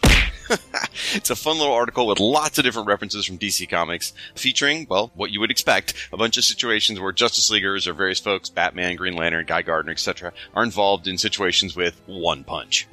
Then our buddy Derek Crabb from History of Comics on Film, he sent us a link from DC Comics. It was a page from Mr. Miracle number 10, the recent issue that came out. It features Booster Gold and Blue Beetle there with Mr. Miracle, and they're talking and having a conversation, and they even managed to squeeze in a very melancholy Bwahaha reference. That was nice. All right, let's get into your feedback. Now, folks, remember, hit us up on the social media. Hashtag is #FW Podcast. You can find us as JLI Podcast on Twitter and Justice League International Bwahaha Podcast on Facebook. As I said earlier, it is all about building a community of online JLI fans around this show. We want to hear from you, and we want you involved in this show. And remember, when you're posting your comments, if you're from outside the United States, let me know, because then we will assign you the appropriate embassy. And this is always good to know, too, because if you're international, we have to filter iTunes properly to see your reviews. Which, speaking of, we're going to get into a couple iTunes reviews here, and thank you so much for those of you that have been leaving these. They really, really help raise the profile of the show, and they get the word out there, and again, it helps this community grow even more. Our first iTunes review is an international review. It comes from Alan W. Wright of the BoldOutlaw.com website, and he's in the Canadian Embassy. Alan writes, great show about a much-loved version of the Justice League. And he says, greetings from the Toronto JLI Consulate. Canada has contributed many great members to the Justice League. Green Arrow, Superman, multiple versions, Supergirl, The Flash, Firestorm. It's so gratifying to have a show pay tribute to these great Canadian heroes. What do you mean they're not Canadian? Well, they're filmed in Vancouver. Oh, what do you mean the filming locations don't count? Well, it's still a wonderful show paying tribute to that great Canadian superhero, Booster Gold. What? New 52 continuity doesn't count either? Okay. It's still a delightful and fun podcast that covers the international, i.e. mostly American, heroes. If you fondly remember the 1980s and 1990s comics, or just want to discover a take on the world's greatest heroes that's a bit different, this is the podcast for you. Return with Shag and his co-host to a time when comics were fun and when the personalities were more important than the powers. Aw, that is incredibly kind, Alan. Thank you so much for that lovely review. Then we got another iTunes review. This one's from Ian Rainey. His subject line was, my favorite comic and new favorite podcast. He says, I stumbled upon this a few months ago and couldn't be happier. The whole Fire and Water Podcast Network is awesome, but this was my first foray into the network. The host loves the material. The different co-hosts offer good insight. Well, obviously he hasn't heard Paul yet, but anyway, I'll keep going. And he says, and I'm learning new stuff about the material I love. I look forward to each month when this is released. If you like Justice League, then you need to listen to this. And if you love the JLI, then you already are. While I'm here, my JLI comic origin story. Ooh, thank you, Ian. I love hearing people's comic origin story. All right, so Ian continues. My first superhero comic was Justice League Europe number 41. I was reading Archie comics before that, and sometime in 1992, my dad finally convinced me to pick this up on a spinner rack in an airport. From there, I was hooked. And luckily, DC was teeing up the death of Superman, and within weeks, I was watching these new characters be decimated. And I was hooked as I read forward in an era of Justice League that many don't love, and I was falling head over heels. And at the same time, I was back-issue diving. One Christmas, I received the entire Breakdowns crossover from my dad. He had spent the last few months flipping through comics on the streets in New York City. Yes, New York City used to sell comics on the streets. Searching for the complete run of the Breakdown story. I still remember that Christmas and wanted to read it right then. A few years back, I gave my dad for his birthday issue 41 of that Justice League Europe that he bought me back in 1992. And I recently learned that my dad's favorite hero growing up was Aquaman. Aw, Ian, that's awesome. I love that story. Thank you so much for sharing it. And thank you to everyone who submitted an iTunes review. We sincerely appreciate it. We've got a bunch of them out there, but every additional review helps that magical iTunes algorithm to help more people find the show. And for those of you out there who have not yet submitted an iTunes review, well, I hope you get miniaturized and Oberon throws a bowling ball at you. There you go. All right, now we're going to get into your feedback covering JLI number 21 with my guest, Siskoid. So I'm going to be pulling comments from our website and our email and social media and just pulling bits and pieces here and there, cherry-picking the bits I want to talk about because you guys leave so much feedback every single month. It's amazing. I love y'all's involvement. It's incredible, but if I tried to read everything you guys wrote, we'd be here all night. First up, we heard from Clinton Robinson from the Coffee and Comics podcast. Now, if you remember last month, one of the house ads was that Call the Superman Hotline house ad. So I asked it for people's story on whether they had called it or not. So here's Clinton's story. He goes, I never called the Superman Hotline, but I love the Ruby Spears cartoon. Thank you very much. I did get permission to call the He-Man call line and the Woody Woodpecker one.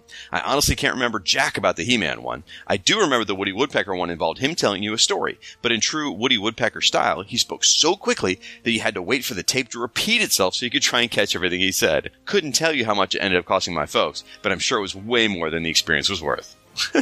Well, thank you, Clinton. I appreciate that. Then we heard from my buddy Chris Franklin, who's part of the Fire and Water Podcast Network. He does shows such as the JLU Cast and Superman Movie Minute and many more. Chris writes, a quick note while I'm listening. I believe some of the art in that Superman Action Line ad was done by Keith Giffen himself. I think those images of Darkseid, the Parademon, and the background were all art Giffen had produced during the Superpowers era. I've seen it on other products at the time, and it looks very Giffen-esque to me. Of course, the main image of Superman is by Jose Luis Garcia Lopez, praise be his name. Chris goes on to say, isn't it funny how inactive Batman is in the big apocalypse fight scene? He's basically the straight man to all the zaniness going on. A decade later, Batman would be poning parademons and fourth world flunkies left and right. Here, Giffen, DeMatteis, and Templeton remember that Batman is, human. What a concept. I totally agree that Darkseid was a lot more intimidating when he was more hands-off. We brought up that same idea in the Summer Sampler. That's right, Chris. Remember, folks, the Fire and Water Podcast Summer Sampler included a JLI mini-episode with me and Chris talking about the Mr. Miracle special, including Darkseid. Chris goes on to say, Darkseid, being the Bruiser final boss battle guy, is just a yawn fest now since it's been done so often. Darkseid had very few physical throwdowns in comics before the last few decades. The first one that really comes to mind is during the Morrison-Porter JLA era, and that one was set in a possible future. I think we can lay some of the inspiration for this on Bruce Timm and company on the DC Animated Universe shows. They built up 3 Superman big confrontations with Darkseid, like Cisco had mentioned, and each time they were thrilling, visceral slobberknockers. But we had multiple episodes where we saw Darkseid as the behind-the-scenes machinator, so it all worked beautifully. Now everyone wants to rush right to the Darkseid as a laser beam-firing Hulk. Like a lot of creators who follow great works, they figure that these really cool wow moments were the exception, not the rule, and that's what made them unique. Excellent point, Chris. Can't argue that with you. In fact, Max Traver follows it up. He goes, I agree so much with everything that Chris said about Darkseid here. Thank you for describing the most boring use of the character as his, quote, laser beam firing Hulk mode. Just perfectly put. I also dislike how Darkseid has gone the way of the Thing over the years. He started out rather normal size, but now he's like 9.5 feet tall. I always found all the menace and power in the regular-sized individual to be much more impressive. Then we heard from Michael Wagner. Last time, Siskoid talked about the invasion, the research he had done prior to the podcast and searching for all the crossover episodes, and he talked about using Wikipedia. So Michael Wagner says, I've learned not to use Wikipedia to get storyline and crossover lists. Look for binding maps or reading order. Plenty of sites will come up with geeky, minute details of crossovers and tie-ins. Good point, Michael. Thank you. Then we heard from David Ace Gutierrez, the executive producer of Pod Dylan and the owner and operator of the Katana Banana. David says, great episode, fellas. Agree with you both about your preferences for using Darkseid sparingly. Too much Darkseid minimizes the impact of his decisions. And yes, he does have a history of appearing in odd settings. In Shag's other favorite series, which I'm sure there's already a show coming soon for, Darkseid appeared in a coffee shop in Sovereign 7 wearing a trench coat and a fedora. He was even sipping a cappuccino. David, while it's not my favorite series, I do think I own the whole thing. Then we heard from Jeff R., and he mentions the Black Orchid house ad that we talked about last time. We were trying to figure out who the artist was because the signature did not appear to be Dave McKean's. Obviously, that has been resolved now, thanks to Paul. But Jeff says, I absolutely call that a Dave McKean drawing if it weren't for that presumed signature. And after doing a Google image search for samples of his signature, I've got to say that could plausibly be one. No close matches, but a lot of variation and a few that look like K-A-Y at the end. You know what, Jeff? You were absolutely right. It did turn out to be a Dave McKean drawing. I also want to add that Darkseid is a long build-up that won't pay off for the post-crisis DC Universe for a long, long time. Legends put him in the game, but that reads like the opening moves in a bigger plan. Then we have stories like this one, the Suicide Squad one, and Superman's earliest visits to New Genesis and Apocalypse are all ones where Darkseid is detached and disinterested, since they're not part of his plan. Even in Cosmic Odyssey, Darkseid is in a reactive mode. The next time we see Darkseid actually executing a plan and driving a story, it's in the dumb, toyetic, and only borderline in continuity Superpowers miniseries. We don't see a Darkseid-driven story worthy of the build-up for decades until Rock of Ages. And for all the things the New 52 did wrong, it absolutely found the right way to position Darkseid as a DC Universe scale threat. All right. Thank you, Jeff. Then Paul and KC wrote in to say, I thought Giffen did a good job with Darkseid in the Legion of Superheroes 5 years later's Quiet Darkness. I'm surprised it wasn't mentioned. Well, Siskoid comes in to defend himself and says, that was 1,000 years in the future, man. It hasn't happened yet. And in fairness, I did mention Darkseid's connection to the Legion and called it just another margin or bubble, like the Fourth World. Fair enough, Siskoid. Then we heard from my buddy Mark Baker Wright from Black Rock's Toy Box. Mark writes, interesting bit of background on those gap months in the DC history. Marvel apparently did something similar in the following year, but instead of a couple of months with no dates on their covers, they had a couple of months with cover dates that gave the appearance of a bi-weekly title, like it would say November and then mid-November, for example, despite the fact that the issue still only came out once a month. At least that's how it happened in late 1989 with the Transformers comic, the only Marvel title I ever picked up regularly. Somehow I figured Mark was going to work a Transformers reference into that. Then heard from Paul Hicks, who's apparently some guy from our Australian embassy. He says, good guest, but I think you could have done better. Well, Paul, I think we can all agree and say that about this month's episode. Then we heard from Jimmy McGlinchey from the Irish Embassy, and I love Jimmy's gags. This is great. Here we go. He says, hello, Irish Embassy here, and boom! Oh, for the love of. And he picks up a telephone and says, hello, is this Apocalypse? Who am I speaking to? Oh, Vermin, hi, how's it going? Listen, Darkseid is after booming in some more people from Apocalypse to the JLI Irish Embassy. Yes, I know it's the best way to get rid of people that are not worthy of his attention, but the neighbors are complaining every time the boom tube is open, and I honestly don't think my insurance covers damage caused by boom tube. Could you ask Darkseid to maybe at least alternate to different guests? I know for a fact that Ward Hill Terry's place has plenty of room to take a boom tube or two, while Martin Gray is in Scotland, and there's no one who would get upset if there was a boom tube suddenly appearing there. You'll say that to Darkseid for me? Thanks, Vermin. You're a star. Say hi to Kanto for me. Bye. Anyway, where was I? Thank you, Jimmy. You always crack me up. Jimmy goes on to say, it's nice to see Darkseid as a schemer rather than being the physical brute he's been portrayed in recent appearances in the DCU. One appearance I remember well was in the Eclipso series, where Eclipso and Darkseid engage in a chess match and exchange stories. The tagline for Cosmic Odyssey had the right portrayal of Darkseid, with his tagline of, Darkseid has a plan. Bit like a Cylon. Then he goes on to say, I agree with Shang that what Captain Atom was referring to in the last page was the disappearance of the JLI as per the last issue, rather than the foreshadowing of the invasion storyline. I think the proximity of the tagline at the end probably made some people infer that that's what it was referring to invasion. Thank you, Jimmy. Speaking some sense there. Excellent. Then we heard from my buddy Bradley Null. He goes, Black Orchid! That is where I discovered Neil Gaiman and Dave McKean. Yeah, if you push me, I'll claim that's where my love for Vertigo comes from. If not for that series, I would have not given Sandman the second chance. Yeah, I know it predates Vertigo by a lot, but my love of this style starts with Black Orchid. That's fantastic, Bradley. Then we heard from my good buddy Tim Price, who wrote a extra long comment this month, so thank you so much for that, Tim. I can't tell you how much it means to me. It's been super helpful this week because my daughter just started back at school, and I've been reading it to her at night, and it's really helping her go to sleep. So thank you very much. Tim writes, Lobo, MegaCon and the Cluster, Apocalypse and his New Gods, and the JLI. The slow burn has been building to the only thing it could be, a full-issue free-for-all slugfest. Completely atypical for the comic it's become, and somehow so perfect, because it was hilarious. What should be a desperate fight for survival like Suicide Squad's version, instead, is almost a farce of ultra-violence. When in doubt, fight! That's a really good observation, Tim. Tim goes on to say, so Scott Free was captured in the middle of the spring semester of college, and this issue came out just as the fall semester had started. Dang! Between that and the Mr. Miracle series coming out, I think this marked the beginning of Scott fading out of JLI. In my memory, his appearances are as sporadic as Batman's by the time the invasion is done. That really makes me sad. You know, Tim, that makes me sad too. Then he says, so many awesome faces and expressions by Ty Templeton this issue. He definitely made the JLI book his own. Wonderful stuff. Yes, he absolutely did, and I'm looking forward to getting back to some Templeton issues pretty soon.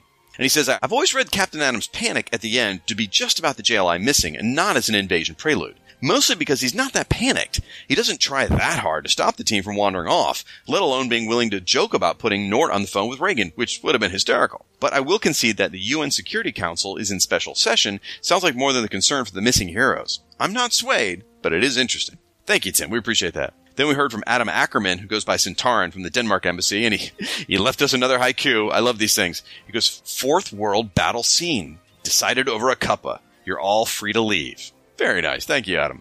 And then he says, by the by, we do know that the last part with Captain Atom was directly referencing Invasion because of the first panel in the next issue in number 22. And he's referring to the first page that Paul and I covered earlier this one. I gotta argue with you, Adam, because while that first page obviously is a reference to Invasion, I don't know that that's necessarily an indicator that that's what Captain Atom was talking about. I think that, they had a month to write a script, and then the next month they wrote a different script, and Giffen's working on Invasion, so I don't know that that's concrete evidence.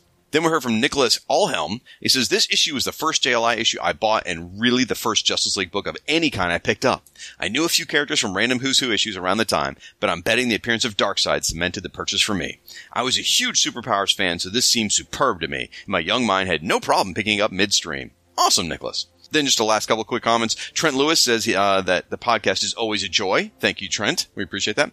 And someone just identified as Brian sent us an email saying, I just started the JLI podcast series and I'm loving it so far. It's also my first time listening to a podcast. Wow, Brian, I am completely flattered that this is the first podcast you've ever listened to. Thank you so much. Please continue to write in. We want to hear from you. All right, folks, now I want to say a special thank you to everyone that helped promote this show on their social media timelines, talking about Facebook and Twitter. I know, folks, it's a long list of names. However, these are the folks that showed their support and promoted the show. They got out there and did hit share, or they hit retweet. And so it's important to me to recognize these individuals, because our community is growing, folks. This time out, we're looking over 80 names of folks that helped promote just last episode. Wow, I am overwhelmed. Thank you so much, folks.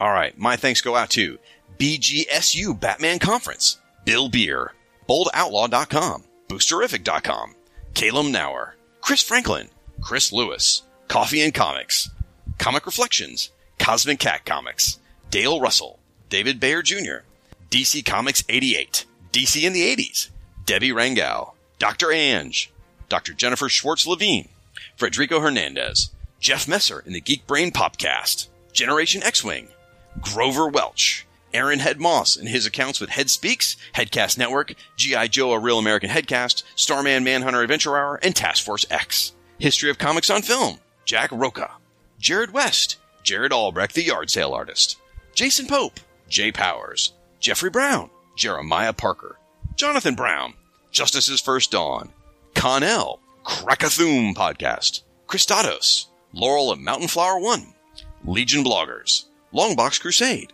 Longbox of Darkness, Lost in Time, Luke Dobb, Mark Baker Wright, Mark Lax, Mark Holmes, Martin Cogan, Matches Baloney, Matthew Cody, Max Romero and his It's Plastic Man and the Mirror Factory, Mickey Flash, Mr. Welch's Geek Page, My Secret Origin, Nerd Perfect Strangers, Not Guano Man, Ollie Queen, Paul Hicks and his DC OCD podcast, Paul Klein, Professor Frenzy, Randy Caldwell, Relatively Geeky, Rod Pruitt, Scott X, Secret Wars and Beyond podcast, Siskoid, Superman Movie Minute podcast, Super Oli, The 108th Sage, Vishnu Ganon, Warlock Thanos podcast, Weasel Skull, Willie Yarbrough, Xenozoic Xenophiles, and Zoom Yukinori.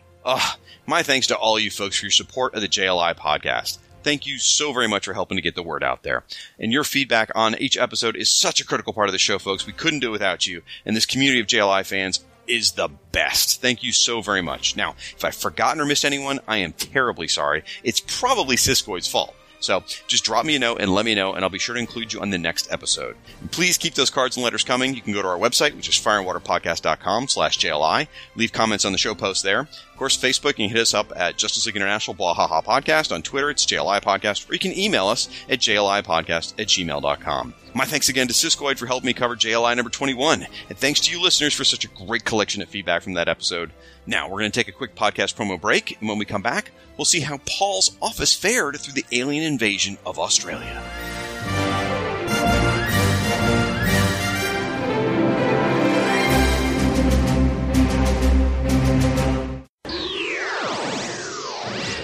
Stop and listen to me. Listen to me. They're not human. Everyone, they're here already. You're next. November 4th, 1988. Earth is invaded by an alien alliance composed of several species, including the Dominators, the Khunds, the Tanagarians, and the Durlans. And they want our superheroes. Even though Australia has been decimated, the United Nations response is unequivocal. Drop dead. First Strike, the Invasion podcast, takes you back to that moment in time and covers the entire Invasion DC Comics crossover. Issue by issue, tie-in by tie-in. Join Bass and Siskoid at fireandwaterpodcast.com or on iTunes. First Strike, the Invasion podcast, a proud member of the Fire and Water Podcast Network. Remember, Albert.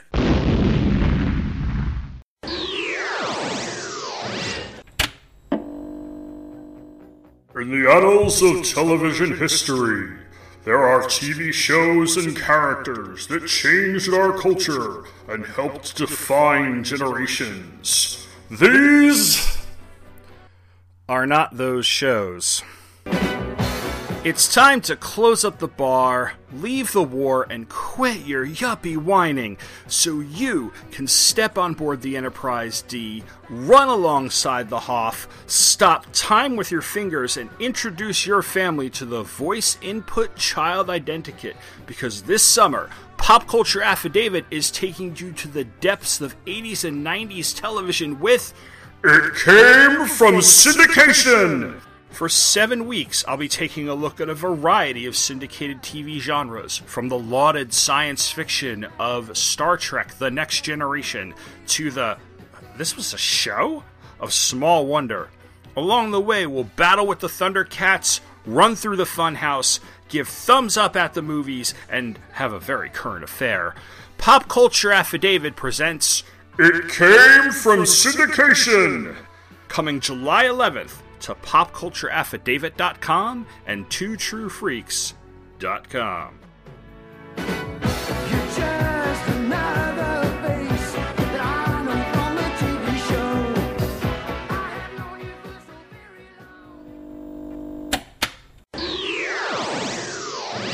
All right, folks, we are back from break, and yes, it does appear Paul is back from my flimsy excuse. Paul, how's the Australian embassy look? Tomorrow's Monday. Are you going to be able to go to work tomorrow? Unfortunately, the office is still standing, so and all the computers are still working. So, yes, I will be at work tomorrow. Thank you very much. I'm terribly sorry. Terribly sorry. Well, folks, my thanks, and I sort of mean it, to Paul for appearing on this episode of the show. I've been waiting for a long time to spend some time and hang out with my buddy Paul. And it's weird, in the podcasting world, you listen to other podcasts, and you communicate via social media, and you feel like you get to know people, or maybe you guys feel like you get to know me, and I promise you, you don't, because this is a facade. I'm really just a creepy dude. Anyway, and so when you finally talk to some of these people, it's like, wow, I feel like we've spoken so many times before. There's like a level of comfort, and it's nice to, Paul has lived up to his legend, if we will. Aww. So, thank you. Shag, I just want to say you're a really funny guy, like visually, but... Yeah, no, but it's been a pleasure and a long time coming. I mean, I think I put my hand up for the show before the show even came out. And, once you'd given it out to all your friends and the people you like, then you had some spots left. So, yeah. Well, I had been wanting to record with you even before the JLI was around, when we would always go back and forth about Waiting for Doom. You kind enough to listen to our shows because clearly you have nothing better to do with your time. So, obviously. Yeah. But, I mean, it's great to be on the show, and particularly because it's an event. And, as events have become fairly important to me, my podcasting career at this point. So, just saying, Invasion could have been ranked a little bit higher. But anyway, thank you, Paul, so much for being here. And again, sincerely appreciate it. And why don't you tell the listeners where they can find you on the interwebs? You can find me in your computer. I'm reading_Hicks on Twitter. Twitter's where I'm at my best. I mean, I think you're a Facebook guy. I'm a Twitter guy. Yeah. Hate Twitter. Yeah, Twitter's where the smart people work it out. But and the Nazis, but okay. So you can find you on Twitter. Do you do any podcasting, perhaps? Funny you should mention that. I do a podcast called Waiting for Doom, which is about the Doom Patrol, where we are waiting for the Doom Patrol to... Well, I mean, is it coming back? We don't know. We think it is. It's meant to be more issues. Who knows? But when we started the show, there was no Doom Patrol comic, as he pointed out, and it came along, and now there's a TV show coming. So, and I hope that's good, because I don't want to be associated so heavily with something that's really bad. I can't wait for the line where you see Robot Man turn to the camera and say, F the Chief. Yeah. The other show I do is DC OCD, which is about DC events, and we cover every single DC event, including ones like Cosmic Odyssey, which should have been on the list, but it's our show. We do whatever we want. And we are currently in the mid-90s, so I think by the time this show comes out, you would have heard our episode on Underworld Unleashed, so 1995. Okay. So look out for that one. You can disagree with my score on that one soon. We're all really looking forward to your coverage of Amazon's Attack and Joker's Last Laugh. Well, don't forget Genesis. We've got that to come as well. And I think technically Salvation Run is on the list as well. So there's redeeming qualities of that one, at least. Yeah, it ended. Anyway, I think that's it. Yeah, plus I'm Australian, if no one's mentioned that. I hadn't realized it. Didn't even notice it, and that's a fair dinkum. Thanks for sharing. So, folks, all right, come back next month when we're going to cover Justice League International number 23. And we'll have another guest host to cover the issue with me. Who will it be? Come on, people, you've been listening to this thing for ages. You know how this works. You're just going to have to wait till next month. Thanks for listening, folks. Until next time, I'm Shag. I'm Paul. And you've been listening to the JLI Podcast. Want to make something of it?